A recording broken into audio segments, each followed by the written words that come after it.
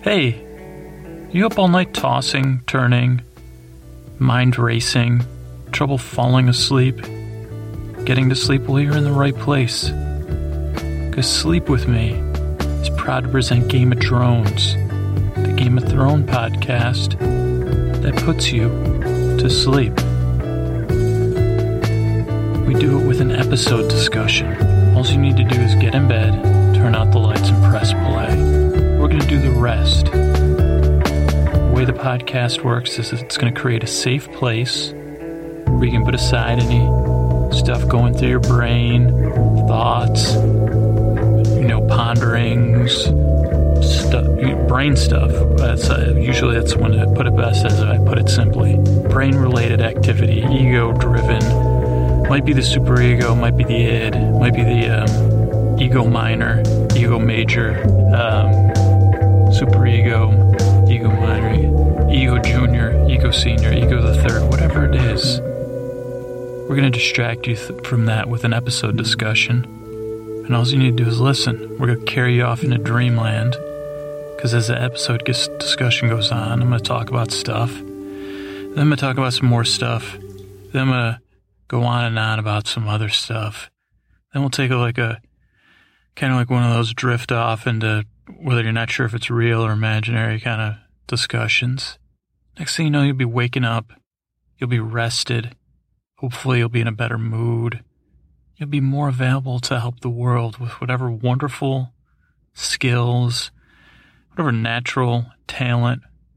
And don't let that brain, I can hear your brain stuff starting up again, telling you I'm not talking to you, but I am. There's something important you need to do. It might be minorly important. And if you're rested, you're going to do it better.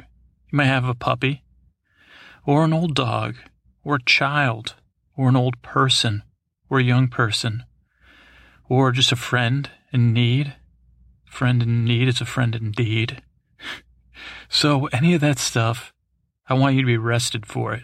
If this is your first time here, you might be ready to press stop, and maybe you should if you think this is strange.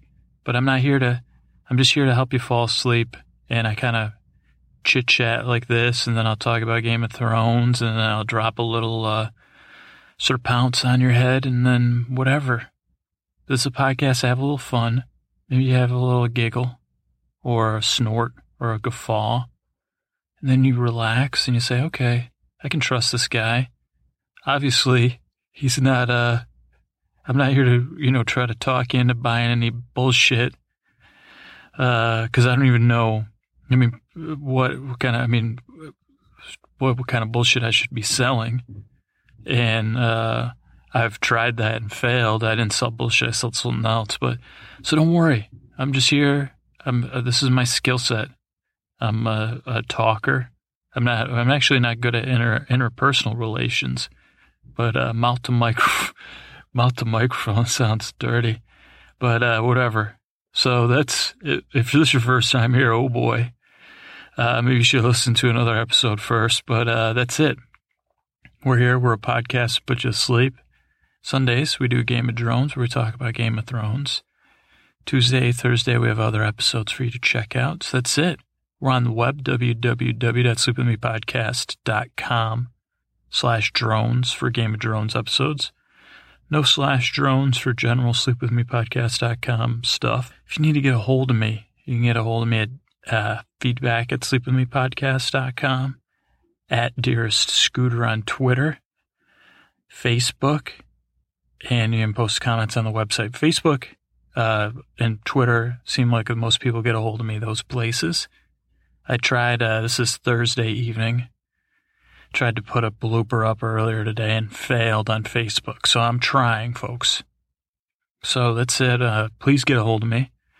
Please, if you're listening, and you're not asleep or, in wind down mode, if for some reason you're at your workbench or you're having a cup of coffee, giving this a second listen, being like, did that guy really say that, or was that a dream?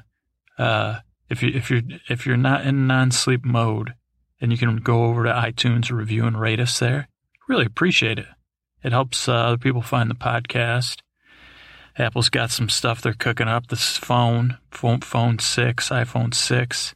They got the iPhone 6 Big Dog Plus. They didn't consult me, of course, on the nicknames for the phone. But, sooner or later, Tim Cook's going to come calling me. And if I have to whisper sweet nothings into his ear to get him to fall asleep, to get into his bank account, I will consider it done. Where was I? I don't know where I was, but so that's it. I think I was in the middle of explaining something. Oh, if you can review and rate us on iTunes, big help. And that's it. Let's get on to the rest of the stuff. Usually I pause it here. I was just checking the thing. Our podcast theme is by Christopher over at soundslikeanearful.com. He's got a podcast called Sounds Like an Earful. It's a lot different than this podcast. It's thought-provoking. It's got more than one person on it. It's funny. And it's the kind of thing you'd listen to while you were awake, and it makes you just go, Or be like, I can't believe that. Those are some of the things I've done. And then a lot of times I'm riding my bike while I'm listening to it. So that's one place I give a high recommendation. So soundslikeanearful.com. We have, this podcast has a Lord and a lady. Lord Jonathan, Lady Shannon, I salute you as always when I remember. Well, if this is your first time at the podcast, you might be like, whoa, this podcast got a Lord and a lady. Do I need, do I need to, be indebted to them? Do I have to believe something? No, it's a complicated situation. There's a ticker tape machine that I take a lot of my orders from. If you don't know what a ticker tape machine is, don't worry about it. But it decided that Lord and Shannon and Jonathan would be the Lord and Lady of the podcast. And then in all its great wisdom, ticker tapes machines are like this dome. It's got some brass in there. It goes so respectable machine. So that's why there's a Lord and Lady of the podcast. And this kind of stuff, if you're nice, you get it. Another nice thing is that Jennifer and her husband Scott are going to help the podcast out with a little something they're working on. So I want to thank them personally. I want to thank all you that I've chatted with in the past couple of days on Twitter, Facebook, email, and websites, I think. Thank you, guys. I love you. And your support means a lot to me. And I'm glad you're listening. And I'm glad the podcast is working for some of you, because otherwise, why would I do it other than to just keep my lunacy, going, which is a good enough reason, I guess. But it's good that this can help you or someone. So that's it. I think that's everything. All right, let's get on. Let's keep this train moving. Tonight we're talking season 1, episode 3. Lord Snow was the name of the episode. And ladies and gentlemen, boys and girls, Lord and Lady, Canadians, Americans, and everyone else, Swedes, of course. I don't know why I just picked those 3 countries. No, I'm not trying to knock any other countries. Wow, this Game of Thrones. And it really is a pleasure to be able to do this Game of Thrones podcast. And it takes a lot of work. But this was this Lord Snow episode. We are packed tonight with stuff to talk about. Now, I watch, in Game of Thrones fashion, I watch the episode on a Sunday night. I take notes. I had seen the episode once. It's been a while. And I take notes. And then I look over the notes and I say, okay, let me do some. Now, but after I watched this episode, I enjoyed the episode, but I was like, oh, gosh. Actually, I didn't say gosh. I don't use that kind of pleasant, not offensive language, but let's just say it. I was like, man, I don't know what I'm gonna cover this week. There's nothing about like where I can look up and just drone on and on about like light bulb filaments or stuff like that. But Game of Thrones, you gotta give it some time. You gotta let it. And there's so much that came out. It's like, give it a day or two. Relook at the notes. Let's do some stars or, smile it. Let's do a little doodling. And then boom, we got a action-packed show tonight. Or not action-packed, but dullness-packed, soothing-packed. So I'm going to run through the episode, and then we'll go through our table of contents type thing, and then keep moving. All right? Lord Snow. So I wish I had the ability, like that dude, the jerky dude at the Night's Watch would be like, Lord Snow, or whatever he says. But I really like that the episode's called Lord Snow. And then we have the Stark Bannermen riding into King's Landing with palm trees. Very, very nice symmetry there. I really liked that. We have a meeting of the small council. What does this say? Jamie. We have Ned running into Jamie's jerky ass at the Iron Throne, talking about the death of Ned's brother and father and Mad King. Meet, I think, maybe not for the first time, but maybe, I'm not sure. Meet the Spider, Lord of Varys, Renly, Baelish, Grandmaster, Maester. I always get that's another word I have trouble with. Meister, Pycelle. And someone says, I don't know if it's Baelish or Varys or Renly says, we're the lords of small matters here. And that's like, I just want to get some sleep. They talk about being in debt, about a tournament. Then we get little Joffrey acting like a baby. He knows he's a coward. And Cersei says to him, the truth is what you make it. And then she talks about him, you are my darling boy, and something like one day the world will be exactly as you want it to be, or you'll make it, or something like that. I think, Joff, not the brightest kid, so he might be taking that advice the wrong way. Then she says, everyone who isn't us is an enemy. Very Cersei.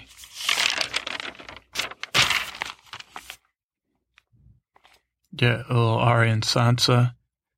Ned gives Sansa a doll. She's like, Dad, I'm not a little girl. Give me a break here. And Ned says, war is easier than daughters.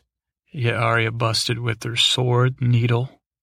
Little ladies shouldn't play with swords. I don't want to be a lady, Dad. Haven't you got it? I'm a tomboy. Check my hair. Check my mannerisms. Jeez. Take some time to spend some... I know you like me, Dad, but get to know me.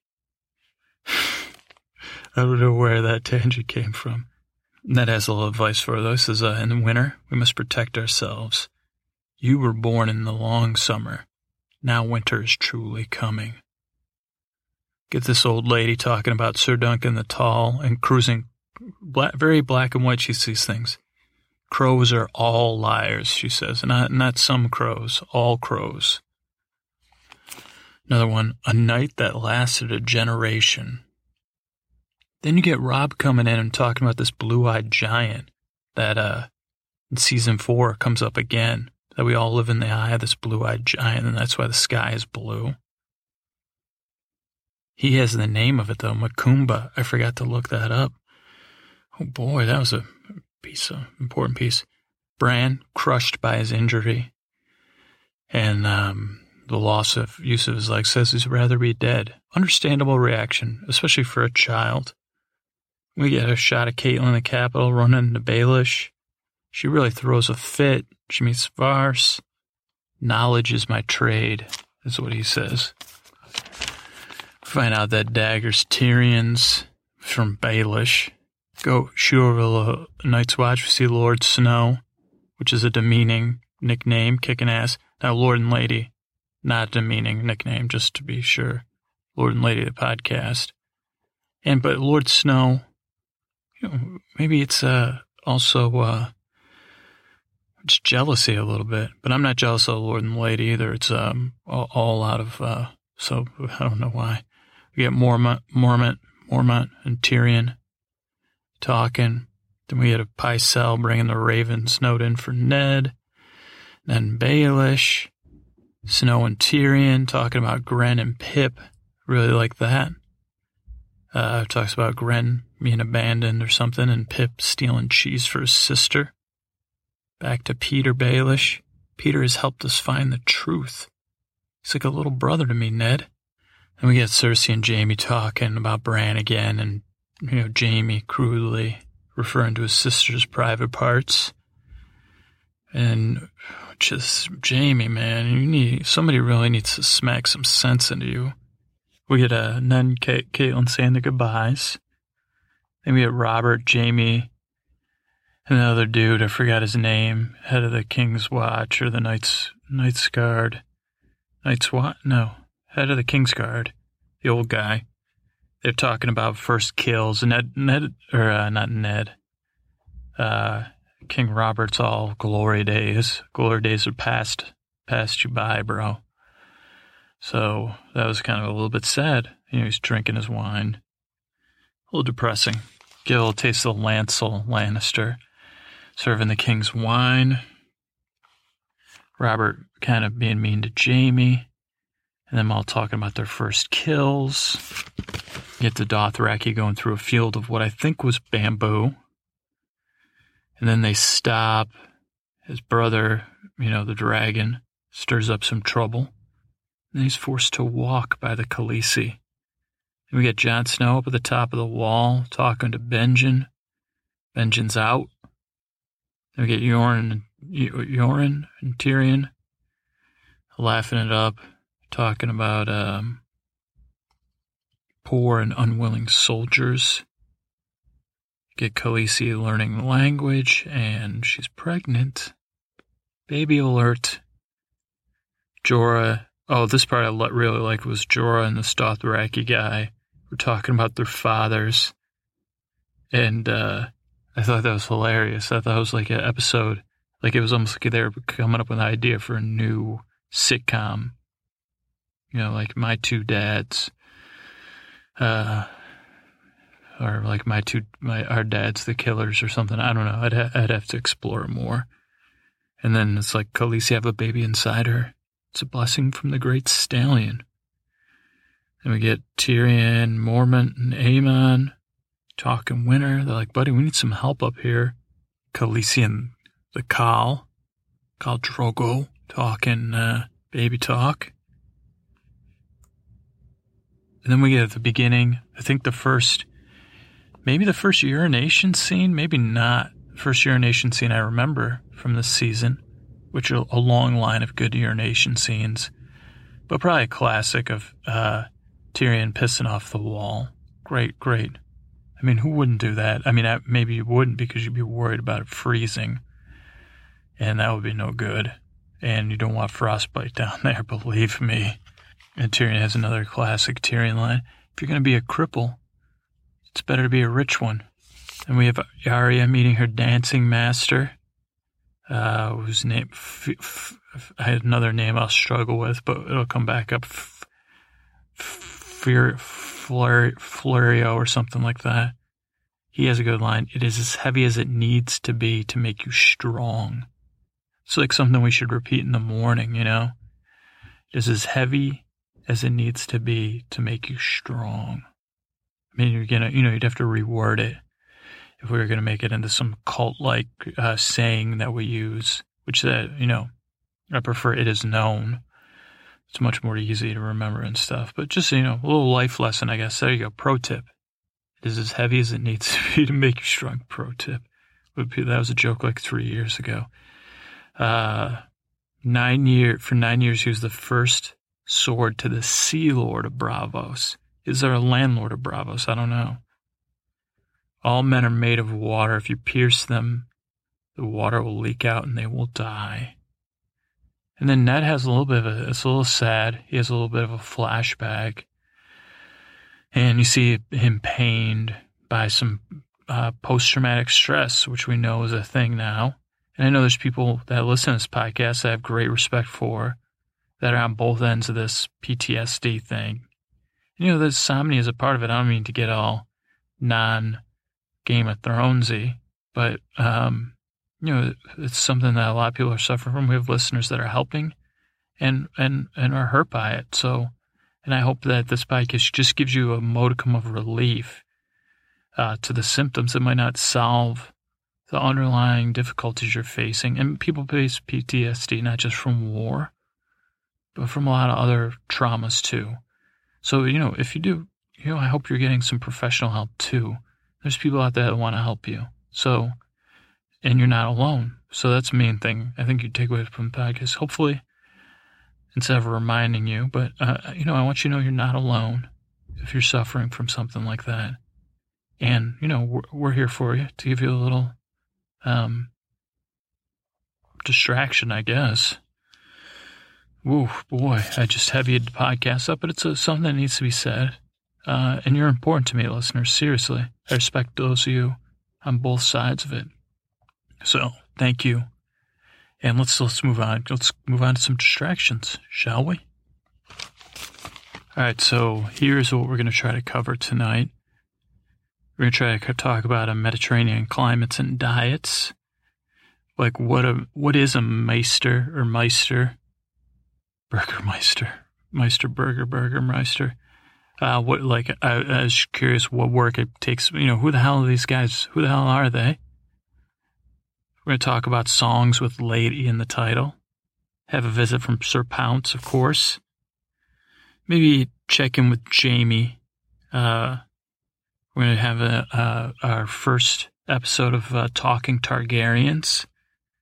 We're going to cover, hopefully, if we have time, military and poverty. We'll find out a little bit more about that dancing. Serial Pharrell, maybe is his name.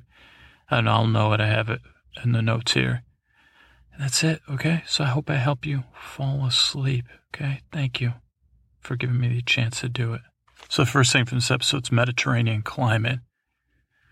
The Starks are from the north. You see them roll into this place. It's a Mediterranean climate, I think. I think I read that somewhere. I didn't notice it. I'm not a climatologist. Is that what they call meteorologist either? But I know there are such thing as climatologists. But let's talk about a Mediterranean climate. I went over to MediterraneanGuardianSociety.org. And what is a Mediterranean climate? This is by Heidi Gildemeister. Wow. That is weird. It's Gildemeister, Gildemeister, right? Whatever. Heidi Gildemeister. It is generally accepted that the Mediterranean climate occurs in southern and southwestern Australia, central Chile, coastal California, and the West Cape of South Africa around the Mediterranean basin. The largest area with a Mediterranean climate is the Mediterranean basin, which has given the climate its name, although stretches of the Mediterranean coast in Egypt, Libya, and Tunisia are too dry to be thus classified. More than half of the total Mediterranean climate regions occur in the Mediterranean Sea. Mediterranean climate regions are found, roughly speaking, between 31 and 40 degrees latitude north and south of the equator. On the western sides of continents, they can extend eastward for thousands of kilometers into arid regions, if not arrested by mountains, or confronted with moist climates, such as summer rainfall that occurs in regions of Australia and South Africa. Most extended penetration goes from the Mediterranean basin up to western Pakistan, some areas of Turkmenistan and Uzbekistan, the source of our many cherished bulbous plants. In contrast, the Mediterranean areas of California and Chile are constricted to the east by mountain closes. Mountains. This is not the case for Australia and South Africa, where monsoon troughs may bring summer rainstorms. In fact, the Mediterranean climates of regions of both Africa and South Africa have important but unpredictable rainfall in the summer, a factor that has given a significant effect on the vegetation. Seasonality of the Mediterranean climate differs profoundly from northern and southern latitudes. Writers, especially those from the north, tend to rave about the attractive features of the climate, such as one continuous summer, ever blue sky, everlasting sun.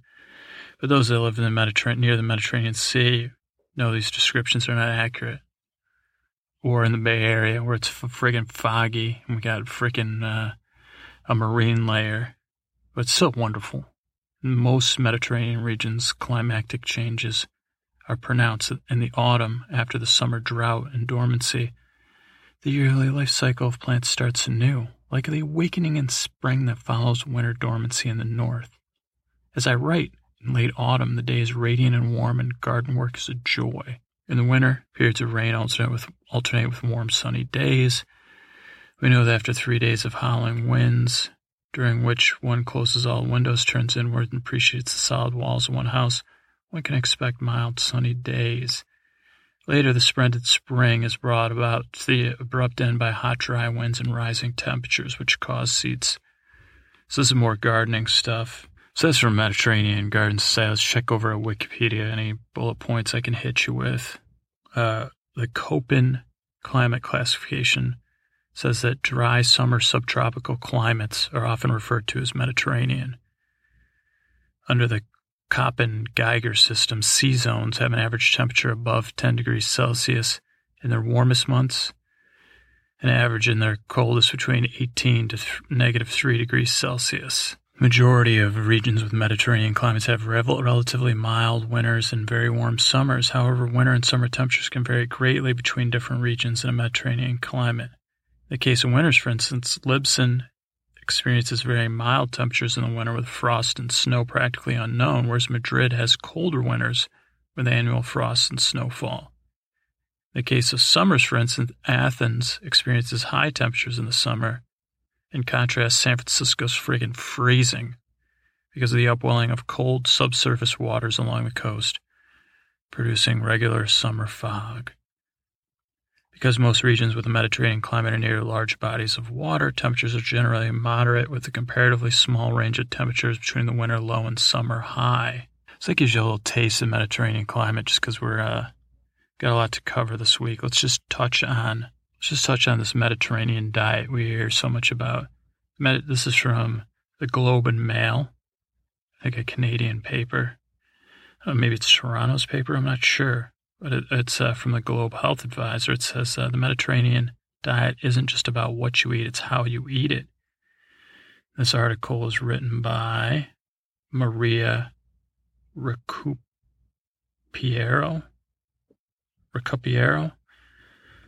Diet, when most people hear the word, they think of restricting calories. However, the real meaning of diet comes from the Greek word dieta, which means way of life.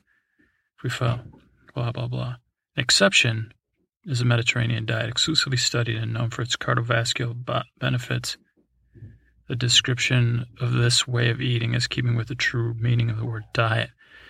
The Mediterranean diet encompasses an attitudinal, cultural, and lifestyle approach to eating. In addition to what is eating, one considers how and where we eat. It focuses largely on plant-based foods without being vegetarian.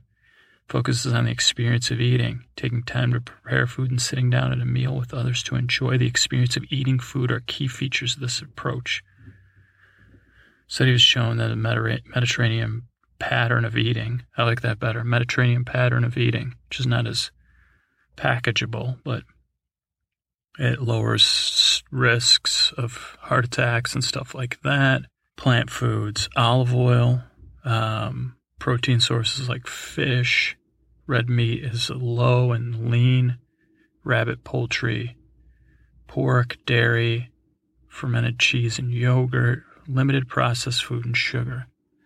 All right, so that's the Mediterranean diet. I don't think I enlightened you at all, but I did. Hopefully I bored you. All right, we got a lot to go to, so let's keep this show on the road. Again, I said that it is known. All right, Meisters, I shot over to a Wiki of Ice and Fire for you guys. That's my favorite, awoiaf.westeros.org. And I looked up Meisters. Meisters are an order of scholars, healers, and postmen, and scientists who are trained at a school called the Citadel. This is Game of Thrones lore. House Hightower was integral. Obviously, I wouldn't have got into the Citadel. Maybe for my magical ability to lull people into sleep, though. They probably would have just burned me at the stake. They've helped to found the Citadel, and the House Hightower continues to patronize the order. As advisors to the Westerosi nobility, Meisters have largely supplanted the Alchemist Guild. They're sometimes called the Knights of the Mind. The Citadel is an impressive structure in the city of Old Town, is considered the home of all the Meisters. Here they undergo their training from the time they arrive as novices until they retrieve the status of Meister. At the end, they're given the entrance to the Citadel are green marble sphinxes. organization. The Meisters are scholars, scientists, learned advisors to nobility, and occasionally pseudo-religious researchers in the occult. Males of any age may begin training as a Meister. Females are not permitted. Jerks. Noble families. I mean, these guys just roll with the rich anyway. Noble families in Westeros sometimes send their younger sons to the Citadel. A bastard may study at the Citadel and become a Meister. Hey, Jon Snow's too tough. And that other bastard that we'll run into later on, he's just never, The Meisters, like the Brothers of the Night's Watch, are considered to be servants of Westeros and all its people, and have no political allegiance. Right after finishing his course of study, a Meister is assigned to a castle, keep, or other holding, and is loyal to the people of that place as a mentor, healer, and advisor, regardless of changes in control of that holding. Interesting. That's really interesting, actually. They're loyal to the real estate and not the people. That's powerful information we just got. To this end, a man who earns his chain is stripped of his family name, and from that time on is known only by his title and first name. Grand Meister Pycelle. Got Meister Aemon. Then we got the dude in the north. I can't remember his name. The Grand Meister is considered the senior member of the order and serves as representative to the king. He can only be made or unmade by the conclave. He sits on the small council and acts as the king's advisor. Grand Meister wears many interwoven Meister chains to indicate his high office, but these don't reflect his true studies. Gems are woven in the chain. Pycelle has been there 40 years, but his loyalties lie with the House Lannister and the realm. No. The guys must be mixed up. His advanced age has slowed him down. He dozes off. And that's like detail. Archmeister, the perceived Meister of any area of study, is given a mask, ring, and rod, and the title Archmeister and corresponding medal to signify his expertise. For example, an Archmeister who specializes in ravenry will have a mask, ring, and rod made of black iron. Archmeisters are the senior members of the order. Okay, Meisters begin their training as novices. Once they begin their study, having been seen as proficient in a particular course of study, they're tested. Pretty standard stuff. It has been not known until completed studying the subjects. You get each a link in your chain to be worn around the neck, and they consider it advancement. No longer a student, but a peer. The night before the acolytes swear their vows to become Meisters, they must stand vigil in a vault with a black glass candle. He is allowed no lantern or any other source of light. Unless he can light the candle, he will spend the night in total darkness. There have been whispers that the Meisters have held much more power and sway than they are ready to admit. Archmeister Marwyn suspects they had a role in the demise of House Targaryen's dragons. Some consider most Meisters to be categorically opposed to magic and its influence on Westeros. The collar signifies the Meisters not serve as themselves, but instead the servants of all of Westeros. The collar consists of links of metal. These chains are formed from every metal known to man. Blah, blah, blah. Practices and observances Meisters chiefly communicate through messenger ravens. These ravens are trained specifically for one route. For example, for a message that must be sent to Castle Black, the Meister uses a raven from the Castle Black cage. One of the typical duties of the Meister is to care for the keep's ravens. A special breed of white ravens that are larger and more intelligent than average are maintained at the Citadel for important communications. Meisters constantly monitor the seasons. When the seasons are about to change, they send white ravens to spread the announcement throughout the realm. Meisters who are skilled in astronomy often watch the skies in a study. Okay. That's enough of that Meister stuff.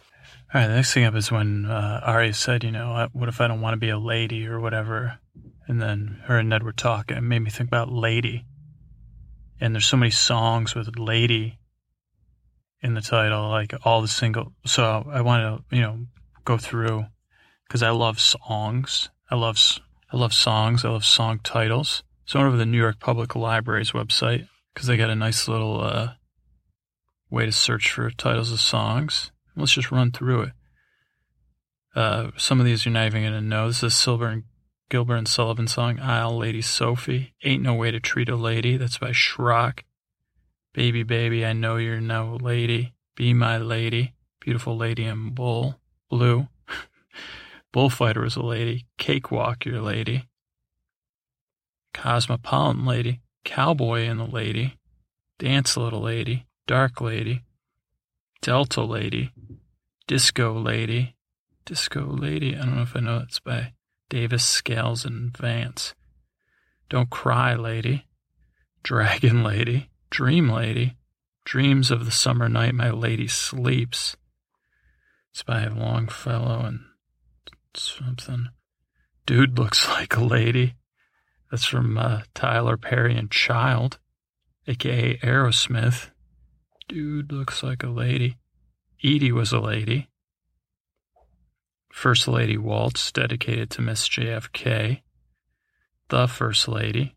That's by Berlin, 1962. From production Mr. President's. Foxy Lady.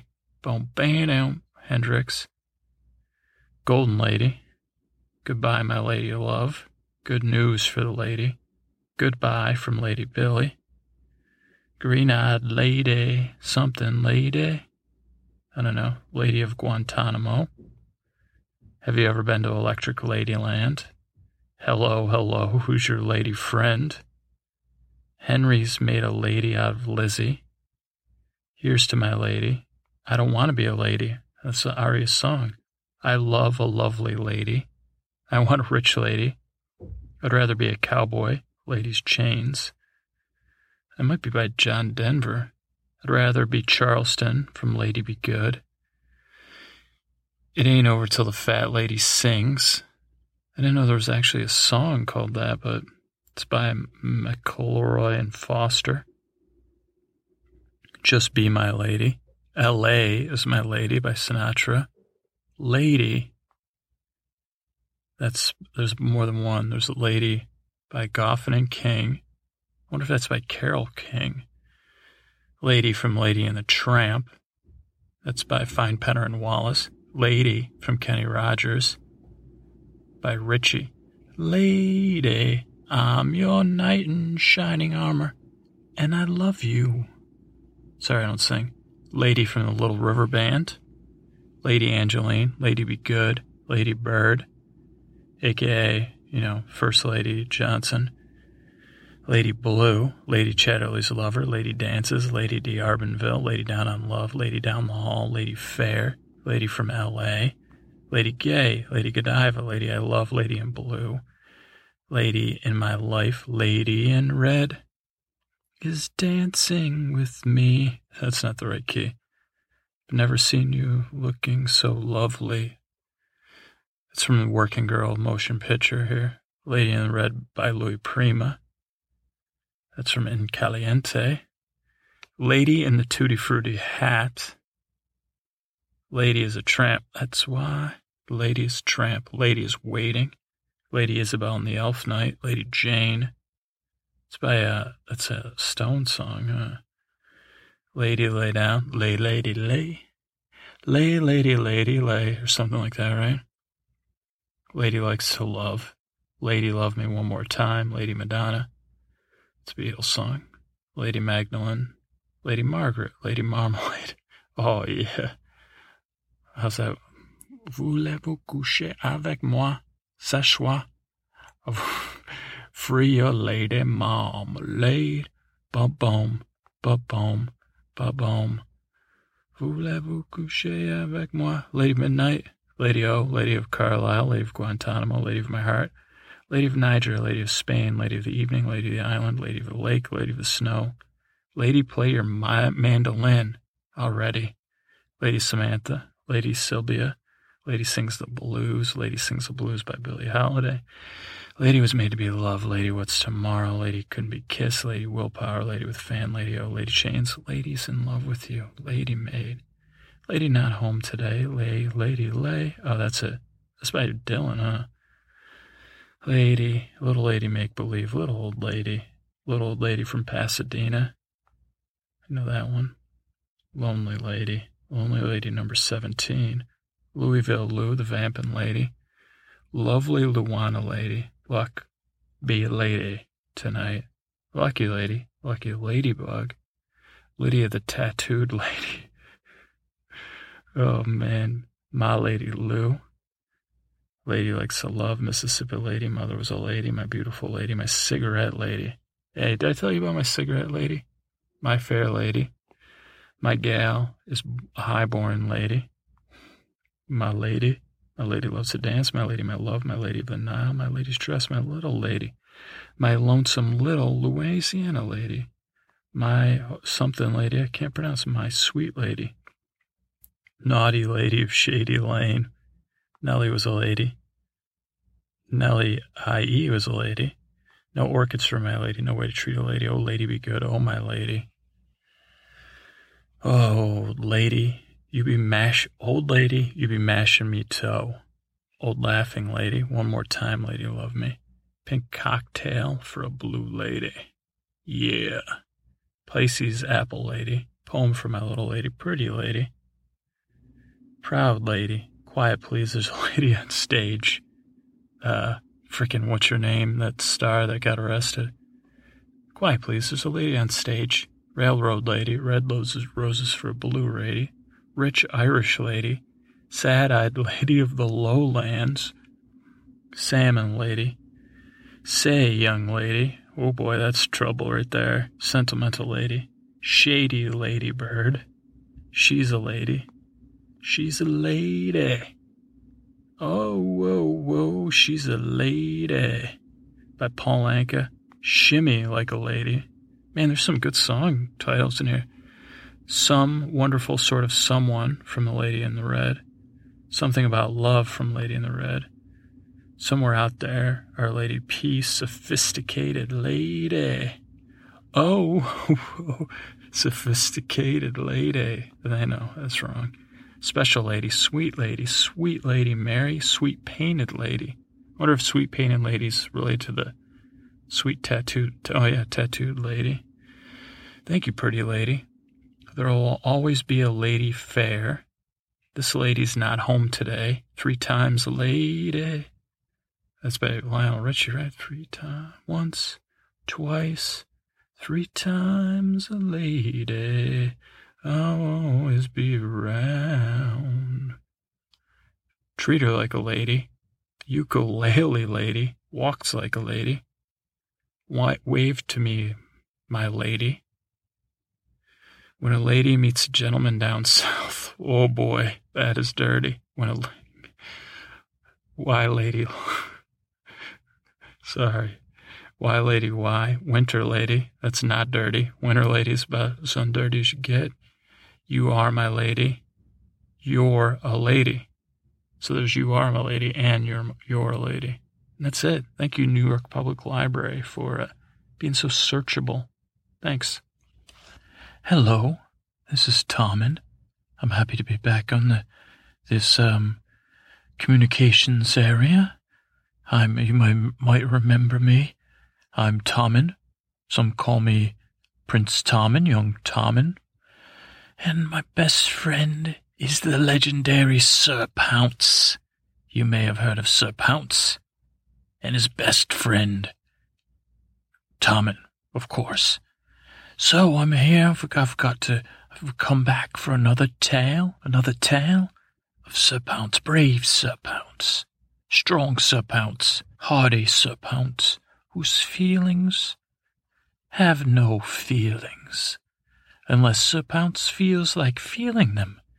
He doesn't have to not choose and walk around feeling weird, I guess is the word, and wondering what's going on with him inside and why it feels so strange, and no one bothers to explain it, because they don't need to explain it to brave Sir Pounce, because he's so brave and strong. He's a hero, Sir Pounce is.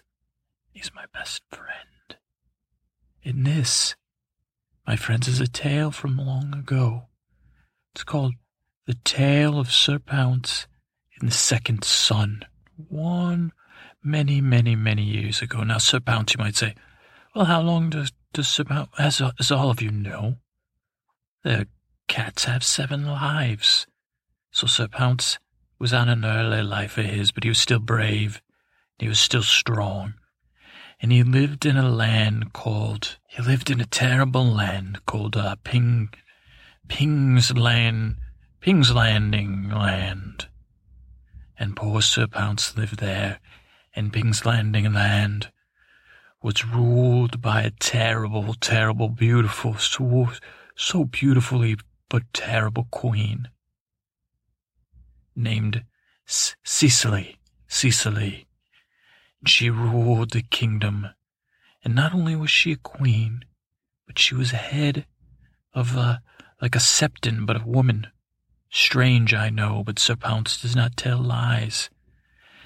And in this kingdom, Ping's Landing Land, you had no choice but to believe what the queen believed, and she prayed to one strange god, the sun god. And she said, "Oh, son of my sons, you are the one true son, the son of my heart. You're my darling son of my sons." She was talking to the sun in the sky, believe it or not. And all the people of the land, they had to believe the same thing the queen did, or she would send you off into a place where you'd be doomed. And she called it your room. Cecily would send you there, and horrible things would happen. Strange noises and horrible beasts would come for you. So Sir Pounce was living in this land, and one day he heard of a poor innocent man, a northerner who had wandered into town, named Sir Duncan the Tall. Now he was from the north, and the people at the north, the queen says they're not so bright, and they're naive, and that means they fall for tricks easily.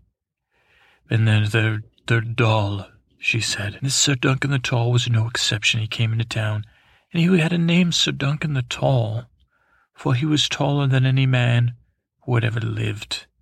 He was very thin, so it wasn't a giant like strange men that visit the queen at night in her chambers and leave.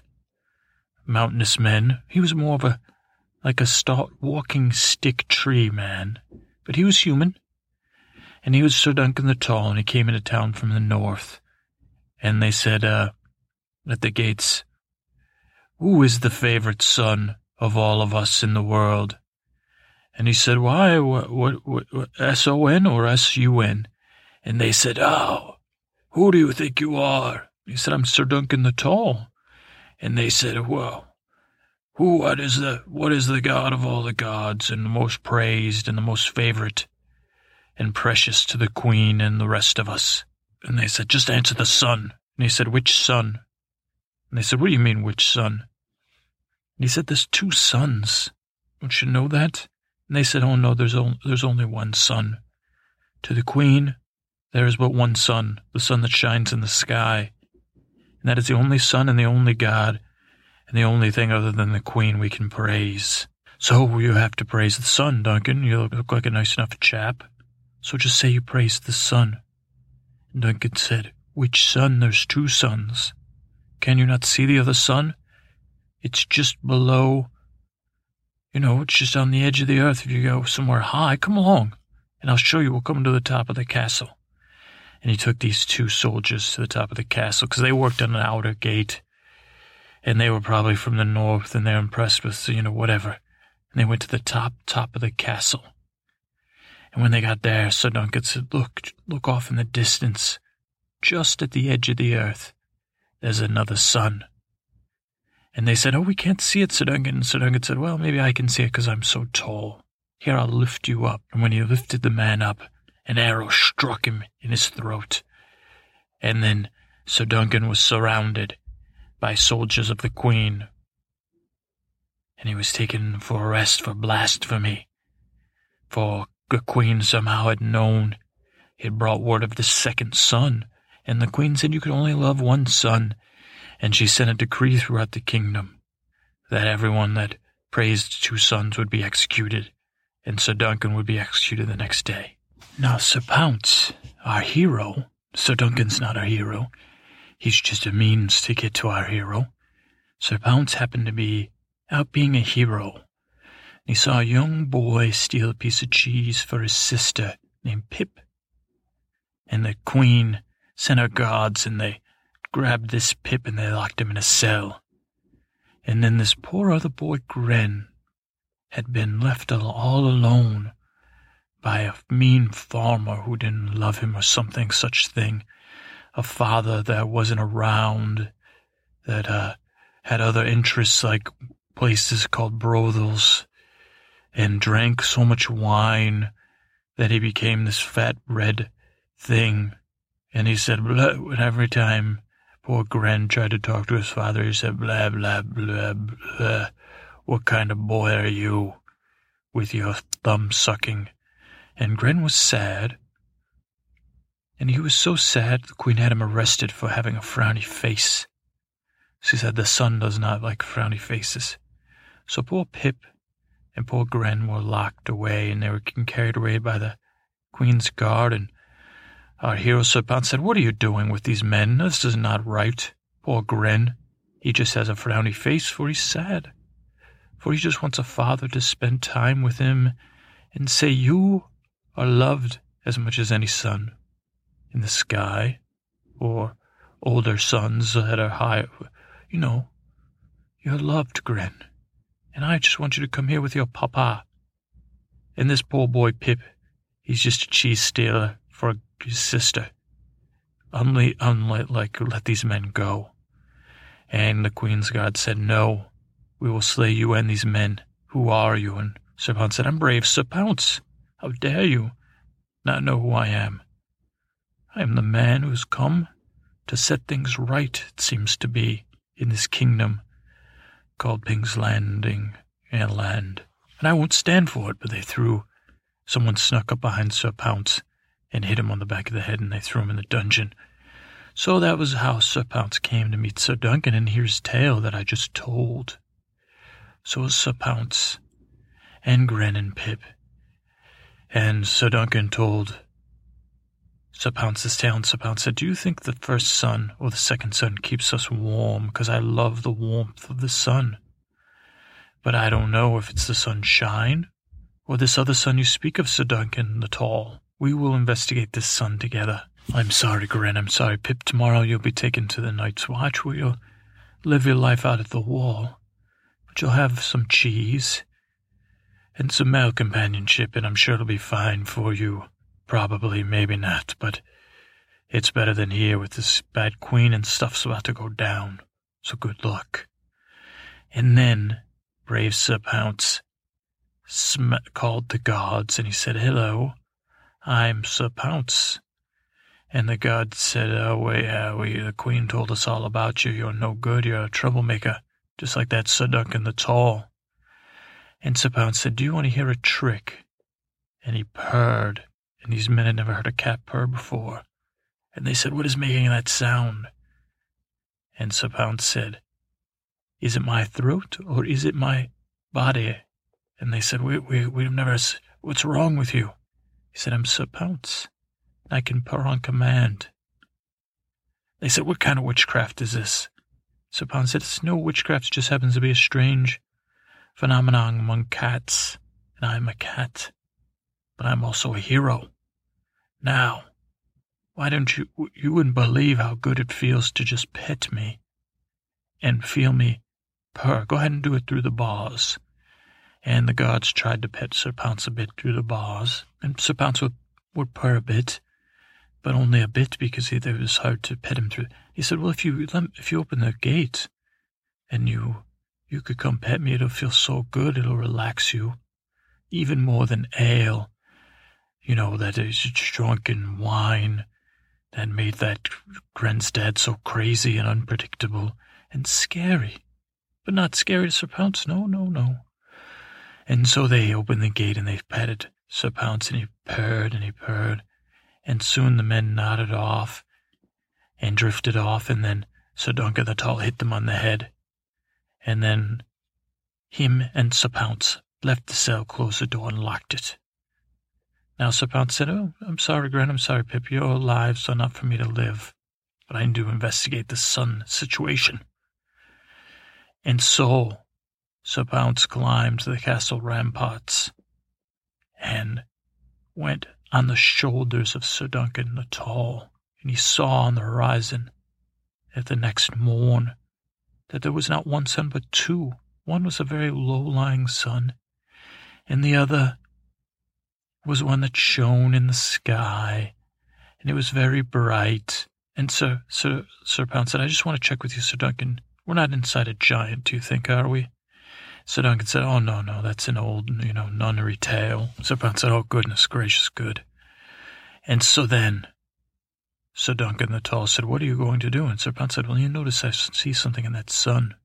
Has no substance. It is not a sun. It is a moon." Sir Duncan the Tall had never heard of a moon. It's merely reflecting the sun that sits on the low horizon. And we must turn around or something. I'm not sure, I don't understand all of it, but that sun is keeping us warm down there. And that is just some thing reflecting the sun. It does nothing other than reflect the light of the sun. You see, Sir Duncan the Tall, because you're so tall. And this could all be confusing and mind-numbing. Then Sir Pounce had a plan. I'm not going to tell you the rest of his plan until next time in the rest of the tale of Sir Pounce and the tale of the second son, who was really the first son, because the first, it doesn't have any substance, you see. So I'll just tell you the end of it. What happened was that Sir Pounce and Sir Duncan took the queen up to the top of the ramparts, and she saw both the suns. And Sir Pounce explained to her what he knew about moons, and the maester was there. And he happened to be the maester that knew about moons, the moon archmaester or some such thing. And the queen was crushed when she found out her son that she loved so much that she praised to heal the emptiness inside her left by the king, who was so, because once she was married to Gren's father, that's another secret I just told you, the cruel, oath that did nothing. But anyway, the queen said, "Oh, I'm so devastated, I'm so crushed." And Sir Pounce said, "My queen, let the second son melt your heart and warm it and teach you how to be kind and generous. Free all of your people from your dungeons. Now send some people to Night's Watch, of course. And let them choose, should they praise the second son or the old gods or the new, let them choose. It's called religious freedom. But it will also free your heart, queen. Now you can go praise the second son, the real son, the one that is warm and, loves you and wants you to be safe and not so harsh and not so strange and unpredictable and say things that your second son does not understand." And the queen, at first she was sad, and she apologized to the second son every morning for years and years and years, and cried and said, "I was so wrong, I was so wrong. That son is nothing but junk, but you are the greatest son in the world."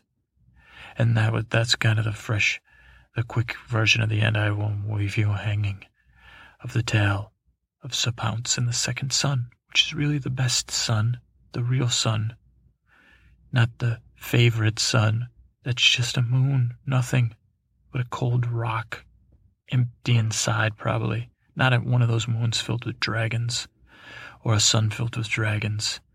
But that's it. Thank you.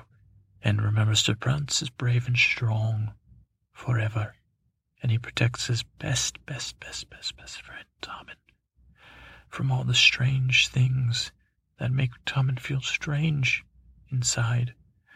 And okay, thank you. Oh, Sir Pounce is in my lap now. Good day. Ladies and gentlemen, I'm proud to welcome you to the pilot episode of our latest, Westeros' latest talk show. Westeros' latest daytime show We don't have a theme song or sound effects yet or a studio audience, but I want to welcome you to Talking Targaryens, the talk show where we talk to Targaryens. We could talk about Targaryens, but we talk Targaryens, and we talk to Targaryens. And I want to welcome our first guest. He's, we don't really know anything about him. I don't barely have any notes in front of him. And I'm not sure about his name, but ladies and gentlemen, I want to welcome Viserys Targaryen. Come on in. Welcome, the Beggar King. I am the dragon, not the Beggar King. Okay, well, I'm sorry. It says here in my notes, I'll talk to the productionist, and it says you're the Beggar King here. Oh, I'm just getting a note from your PR person. I'm sorry, dragon. Viserys Targaryen, third of his name, king of the Andals. Oh, you're king now? Ronar and the First Men, lord of the Seven Kingdoms and protector of the realm? Really? Congratulations. Thank you. Would you like to get... Oh, no, sorry, this is my show. And I'll do the asking of the questions. Thank you. Is it okay if I call you Dragon? The way you're asking questions, you're sure to raise the dragon. Oh, that's, you mean the little dragon, or do you have a dragon? I am the dragon. Okay. All right, first question. Let's see what I have here. It says here that you're in exile, and your father is, I have trouble with these, Aerys Targaryen, Aerys the Second Targaryen, and your brother was Rhaegar. Now, was one of them, the Mad King or something? You dare. You're waking the dragon as we speak. Okay, like, is you got the dragon in the parking lot? Because you saw when we came in here. You probably shouldn't keep a dragon outside. This is not the best area. And it might already be gone. You dare. Joke with the dragon? Oh, no, this is a talk show. Okay, let me look through the notes again. So you had your mother, and you were exiled. Your father and your brother were killed by Robert's rebellion. And I love your hair. Who does your hair? The dragon's hair is done by nature. Oh, do you use like some sort of honey wash in that hair? Well, actually, I do. Thank you. Yeah, it's very dragony with the platinum. Your eyes are purple. Your face is, are you on a diet or something? You look very skeleton-y. It's like almost you're one or two steps past square-jawed and stuff that the people seem to like. I mean, I know you're the dragon, you're whatever, the king of the Andals. I'm not sure what the Andals are into. It's actually my first day on the job. I got this by, they just said, you want to do a Targaryen. Why do you whisper the dragon? Oh, okay, I'll just move on. Now, it says here, your brother Rhaegar was defeated upon the Trident. Your mother and you ran to Dragonstone. Very king-like. You want to preserve your life, of course. And then your sister was born. Your mother passed. I'm so sorry.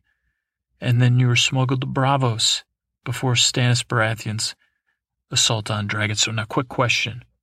Who do you hate more, Stannis Baratheon or Robert Baratheon? Which Baratheon? Or the third one, whose name escapes me. But he's the nice one. But the other two, well, Robert's nice, but he's more a jovial. The other one, you can have a conversation with him, but I can't remember his name. Stannis, oh boy. It's like, have you ever been to the north? Have you ever chewed on a piece of ice? Well, who do you dislike most, Stannis or Robert? Oh, that dragon despises both, but the usurper is, actually, I've never thought about it. I hate Stannis quite a bit, too. They will both feel the wrath of the dragon when I have my army, and the people rise up to praise me. Oh, the people? Which people are going to be rising up to praise you? All the people of the Seven Kingdoms know I'm the rightful king, the heir to the throne. Like, who's the king right now? I don't know. I don't pay attention to that stuff. Like I said, it's just a good opportunity for me. Okay, so then you hung out this guy, Sir William. Is that Willem? Willem? And he died. Well, that's too bad. And they kicked you out. And then you wandered the free cities. Some rich people. You're capitalizing on your fame, dragon? Do you do any dragon-like tricks? This is an interview show. You know, ideally, when we get this kicked off, we'll get the Mad King, of course. That's what I'm really shooting for. No offense to you. But, we'll have an audience and stuff. But I'm sorry that you had to come here. It's a little embarrassing. But, do you have a dragon outside? Is it why am I here? Well, you're here to, I'm trying to help you. You know, this is, good PR, good, we'll get the word out to the people. What do you want to tell people? What would you tell the people that, that you're waiting for in the kingdom to rise up for you? What words would you leave with them? You will serve the dragon. I am the rightful king. Okay, well, that's powerful stuff. Any words of inspiration, though? Do not wake the dragon. Wow, this is not... I almost want to treat this as a hostile interview. Let's just close this out. This really... You're not giving me much to work with here. This whatever your name is. Now, what kingdoms do you think would help you out? Well... I know the Tyrells, the Redwynes, the Darys, the Greyjoys, and the Martells would be loyal to me and rise up against the usurper. Okay, the Tyrells, I've heard of them. Redwynes, maybe. Darys, Greyjoys, you could have them. Believe me, they're they don't believe in bathing. I'm trying to think who's dirtier, the Freys or the Greyjoys. Do you have an opinion on that, Dragon? Who's dirtier? Greyjoys or the Freys? Who's got greasier hair? And I know what they say about those Bravosi, too, but what do you think? Put you on the spot. The Greyjoys are unbathed, aren't they? Unwashed. Yeah, they live on they're isolated. So Martells, I get a good feeling. I think I know a Martell. Oh, what was that? Bradley Martell. Martell's Prince. Martell's. Oh, is that? Oh, it's a Tyrell. I'm not sure. I may know Martell, but I can't think of any. So the Redwynes, I think, is that the Linda Redwyne? She wrote a diet book, right? The Darys, I don't know them at all. So those are the people you're going to rise up with. All the people will rise up for the dragon. Okay, well, Dragon, I want to thank you for being here. Considering this is the pilot, this was the guest we booked, really. We couldn't get anybody else. This guy, this is a radio show, so the Platinum Air's not even going to play. And all he says is, don't wake the dragon. You're waking the dragon. I could really care. You think you're waking the dragon. I mean, if you're talking about dragging in your pants, keep it in there, because I'll rip it right off you, buddy. But I don't know. Okay, well, I want to thank everybody for coming to the first episode of Talking Targaryens. I can promise you the next week. Can we promise them next week we'll have the Mad King? We can't. Well, why do we have I don't care if the Mad King's dead. We have the Roose Bolton. How'd we get this guy here? A fantasy fiction time machine. We will. I can almost promise you we'll have the Mad King, and we'll have, we're going to do it. We'll do this show. This is just our first episode of Talking Targaryens. We'll be talking Targaryens next week, and I hope you're here to talk Targaryen with us. Thank you. Great. That went terribly. And you, Dragon, can you just leave?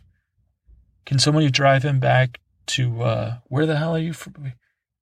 Wait a second. You're not even allowed to ride a horse. We let this guy in the fantasy fiction time machine? Don't let Khal Drogo find out about this. He should have had to walk here across our undisclosed location.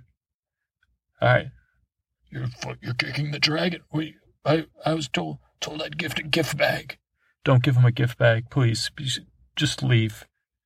Thanks again for talking Targaryens with us. Whew. Okay, well, folks, you win some, you lose some, And luckily it's a late segment, maybe you're asleep. But that was interesting. We're always trying new stuff here. Hopefully we'll get that Mad King booked. But now, all right, folks. So next after that, we're going to talk about this guy, Serial. I apologize. Sirio Farrell. Serial Farrell, according to our buddies over, as always, AWOIAF, Wiki of Ice and Fire, Westeros.org. Serial Farrell is a Bravo from Bravos, a master fencer and former First Lord of Bravos. He's a slight bald man with a beak of a nose. The day the old first sword died, the Sea Lord of Bravos sent for Sirio. Sirio, upon learning of the Sea Lord's presence, was asked about the cat. The fuck? Claimed to be from a far-off land seated on... Oh, wow. Oh, Sirio, upon entering the Sea Lord's presence, was asked about the cat. Claimed to be from a far-off land. Was asked about the cat. Claimed to be from a far-off land seated on the Sea Lord's lap. Sirio answered him truthfully, telling him that he had seen cats like that 1,000 times in the alleys of Bravos. Because he saw the reality of what the cat was, he was named First Sword. I don't know what that is, but Eddard Stark, as we know, hired Sirio to teach Arya Stark to use her sword. Needle, believing the slender blade would suit the Bravosi water dancer's style, Sirio trained Arya using wooden swords filled with lead. He mentored her on how to move and think like a warrior. A couple other questions you might ask. What's the First Sword of Bravos? The First Sword of Bravos is the chief protector of the Sea Lord of Bravos. Thought to be the finest swordsman in Bravos, he is often chosen because he is the most observant of the Bravos. Who, you might ask, is the Sea Lord of Bravos? Sea Lord of Bravos is the rulers of the free city of Bravos. His champion and protector is the First Sword of Bravos, and he resides at the Sea Lord's palace. Statues commemorating past Sea Lords and their achievements line the canals of Bravos. The office is not hereditary, and when a Sea Lord dies, a new one is chosen, and knives will come out. A little piece of history here. We're just talking Martells, and we're talking Targaryens. Many years ago, Prince Oberyn Martell traveled to Bravos, where Viserys Targaryen and Daenerys Targaryen were being kept by Sir William Darry. Oberyn and Willem signed a secret pact which the Sea Lord of Bravos witnessed, promising Viserys the hand of Arianna Martell in return for Doran's help in claiming the Iron Throne. The name of the Sea Lord who witnessed the pact was never mentioned. So, we do have some Martells. Whoever the interviewer was during the talk in Targaryens, maybe they were being a little feisty about the Martells or the Tyrells, but it says here that, there might be some secret deal going. So that's Sirio. That's the First Sword of Bravos. He's a pretty cool dude, so far. And we'll probably see more of him, but I really like him. I really like the Bravosi style. And he seems like a good teacher and, very Eastern almost in his methods, almost like you expect him to do some samurai sword action. But I don't think he will. That'd probably be unacceptable to Ned. That'd be too weird. But so that's it about Serial Farrell. Cereal, I want to call him. Some Bravos cereal. I wonder what the Bravos eat. They probably eat like iron for breakfast. All right, well, that's it on Sirio. Sirio. Oh. I just, sorry, I was about to press play when that hit me. Sirio. Oh. Sirio. That's a Phil Collins song, Susudio.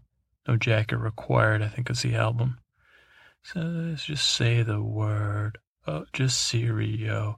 Oh, Cerio. Alright, well, I didn't get anything, so. Alright. So always it's time for my prayers. Crone, Miller, Smith, Barkey, Jester, and, any other guys that might be listening in. Those are just the guys I'm praying to right now.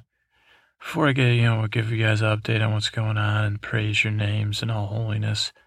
As always, my heart goes out to many others other than me first.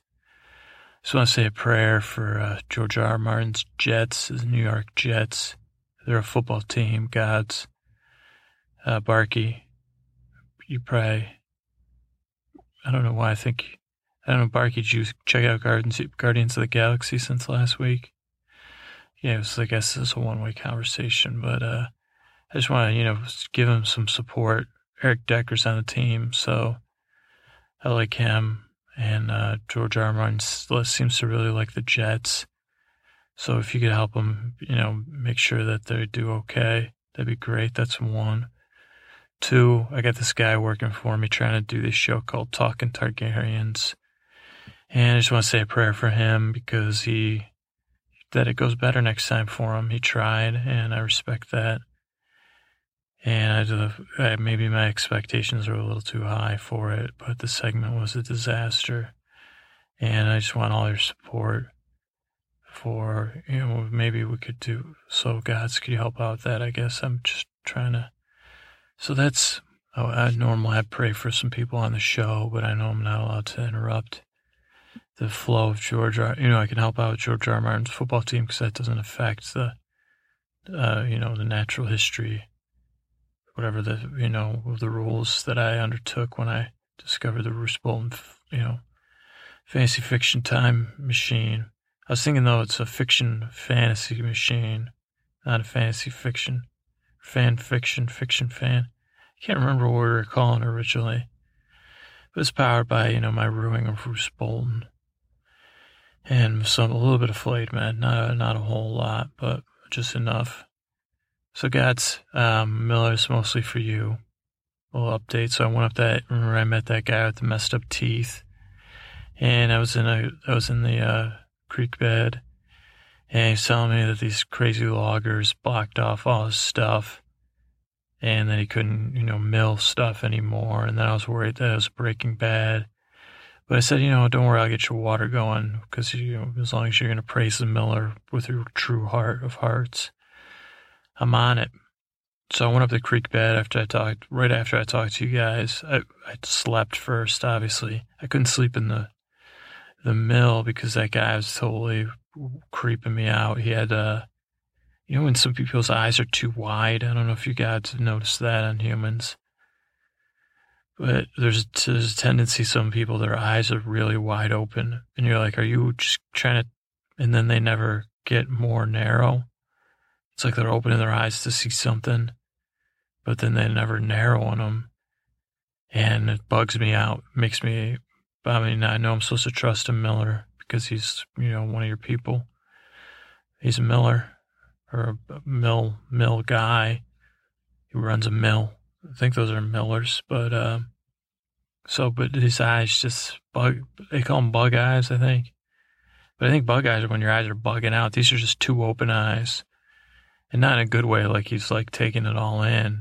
I felt like he was taking a taste of my soul in a kind of pervy way, but not a sexual pervy way, some sort of soul-related perversion, I guess. I'm not sure, but I couldn't sleep there, so I went up, slept in the creek bed. Woke up, a deer was licking my face. That was nice. Thank you, all gods, especially the crone, I guess, because it had terrible breath, like an older person might. But so yeah, I went to the creek bed. I got up the next day. Yeah, got my stuff together. I don't have much stuff, but I don't have those boots.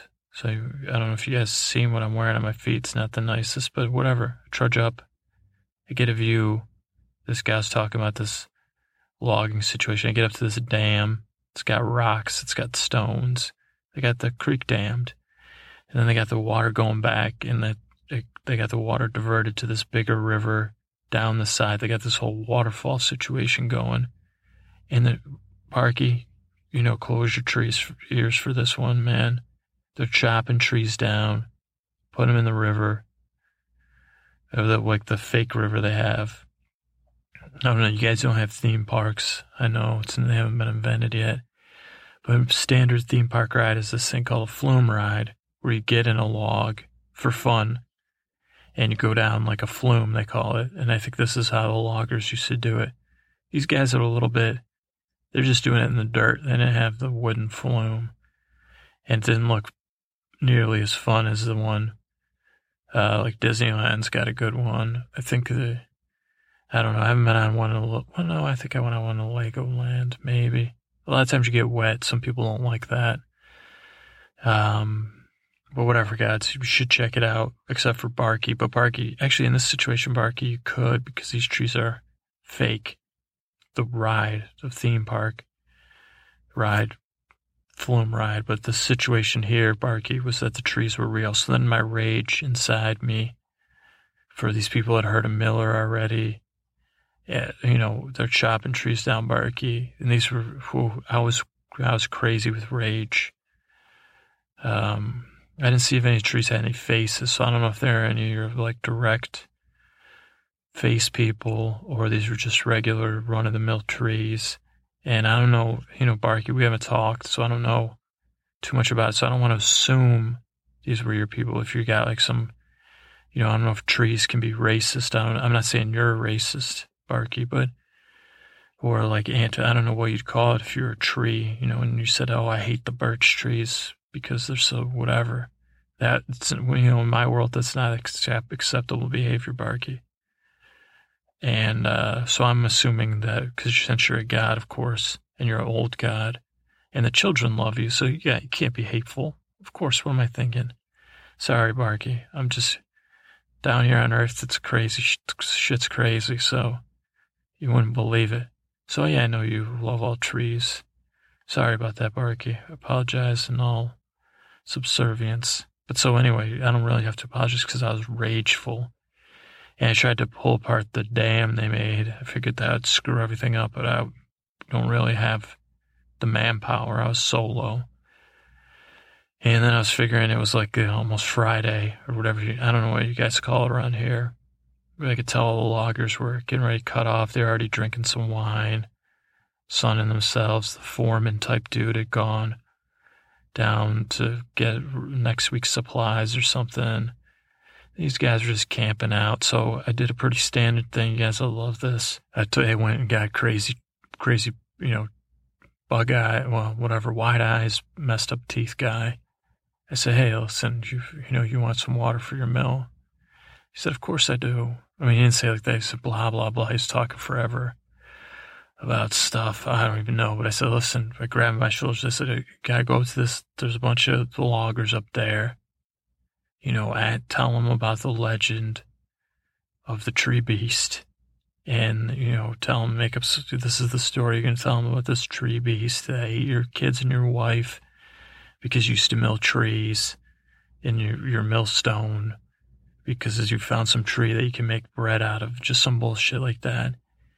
And tell them the tree, what are they doing? And, try to scare them. Mostly, you don't got to say a lot because they'll be scared of you. And they'll think you're driven to madness, but I don't think you're so crazy that they might buy it.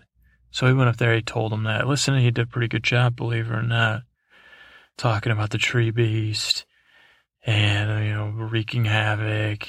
So then I hid out in the woods. I was making sounds. I can't make them now, gods, because I'm trying to be holy here, but making like whooping beast-like sounds.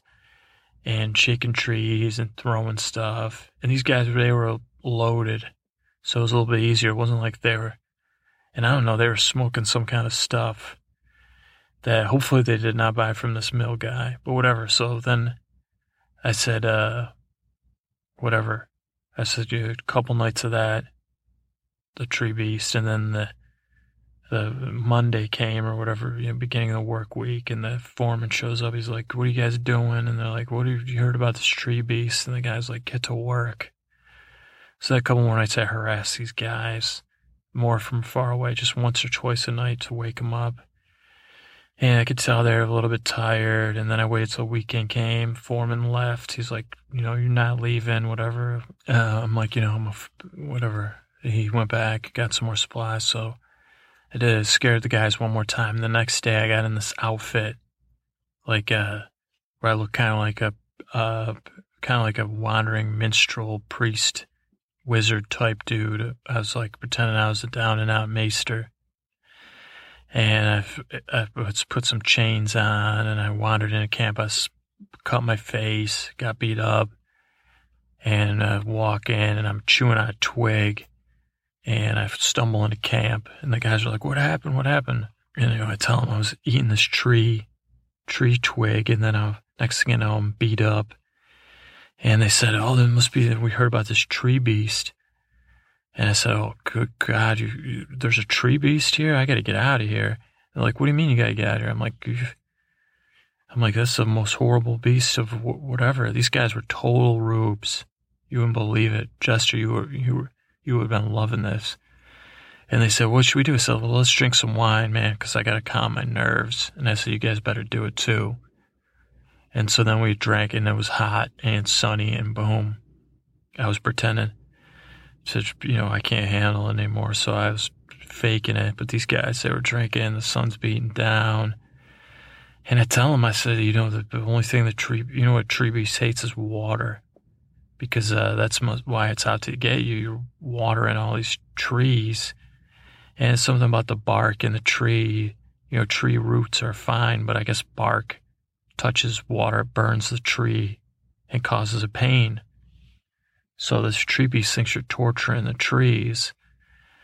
And I'll tell you what we got to do is, and I'm willing to sacrifice myself, is I'll bathe in this pond you got going here where you're backing up this creek and it's flowing down into your river. And, the tree beast will come get me. And then you guys got to break down this dam. And then it give way, if we get it broken up, or you guys got any stuff to blow it up there? Like, yeah, we got some of this stuff we bought off this freaking other failed maester called Quicksilver stuff or something, and it'll blow the dam. Believe us, we've blown, we blew up a couple trees, and then whatever. So, you guys just keep drinking. Let's get this stuff before the night falls. I was like, I'm just going to sit in this pond eating stuff and you blow it, right when you hear the beast sounds. So I get in the pond, and then I'm like, I told the dude, Tooth Eyes, to, go. I taught him how to make the sound. And so he's going around making the sound. They blow the dam, washes down the river, restored. And these guys had booked because they knew the foreman was going to be mad. And then I just started, I started this big fire. I burned all their stuff up. And unfortunately, I read some of the books they had. They were big into some of the new gods, but not, I think, mostly for the the maiden and the knight and the mother and the father type crap. No offense, maiden. So that's it. The water's flowing. This guy's mill's back. Now, there was some strange smells coming out of his miller. So I don't know if you're going to need to smote him. If he's, whatever those guys were smoking, I don't know if he's cooking that up in there. Because I said, I'd like to see your, I love bread. And I'd like to see your operation. He said, I'm fresh out of bread. And then I tried, whatever. And he said, you're banned from my mill. Get out of here. Or, I've seen it in your soul. I don't know. That's about it, gods. I did that first mission. Mission accomplished, kind of. Mostly. We got a mill restored for you, Miller. So your name is raised up a little bit more. Barky, that was kind of like a twofer. Maybe a triple shot because Jester, there's a lot of funny stuff. So I also have a sliver that I got when I was chewing on a tree branch in my mouth. Don't worry, Barky, it was a dead tree branch anyway. So that's it, God. So that's mission 1. So I'm gonna go back to wandering, and next week I should have my next mission for you. I'll be praying, be thinking of you, mate. Crone, sweet Crone, Miller, Barkey, Smith, Jester. I'm here serving you with servitude. Again, I'm praying for other people like the Jets and Targaryen's TV show, which would be nice. If you got it on TV, that'd be cool, probably. Well, not in its current form, but maybe someday. That's it. I'm just your servant. Again, I didn't meet any ladies on this trip, that be any need to be jealous of, any goddesses out there. But yeah, I'm lonely. Not in a lonely, sad way, but in a lonely, if a goddess, pretend you're a goat, show up, turn into a goddess. We could just start out with some, heavy petting, move on to some, whatever. I'd like to see some of those moves, the Khaleesi. But that's not neither here nor there. I'm just talking out loud. Sorry, gods. So that's it. It's been an honor helping you out, praising your name on these missions to glorify you all. Mission 1 done. Water restored to the mill. Weird guy cranking stuff out of his mill. He's got, I'm sure you saw this, Miller, but that water wheel, it's a turning. So guys, I want to leave you with that image of the big wheel. Keeps on turning. Proud Miller. Keeps on churning. Mississippi something running downhill. Show a lot of doolale. Proud Miller keeps on milling. Something. So that's it. I'm proud to serve you all. I'm your champion here on Earth, plain and simple. They got that Sea Lord of Bravos has got champion. I don't even know if you'd call Jaime Lannister a champion. I would not, but, maybe some lame god would. These humans. And Barky, again, I don't think you're a racist tree or anti-treeite or whatever you want to call it, birchite. That was just a mistake. I was just projecting on you because I deal with all these crazy people down here. Like the freaking hounds, both the real hound and the fake hound. They're probably more prejudice. So that's it, God's humble servitude out. Praise your names in all glory and honor. I'm your servant. Amen. I don't know if we'd say amen anymore, but I'm out to serve you more. Totally. The best. You are the gods that are the best. Thanks.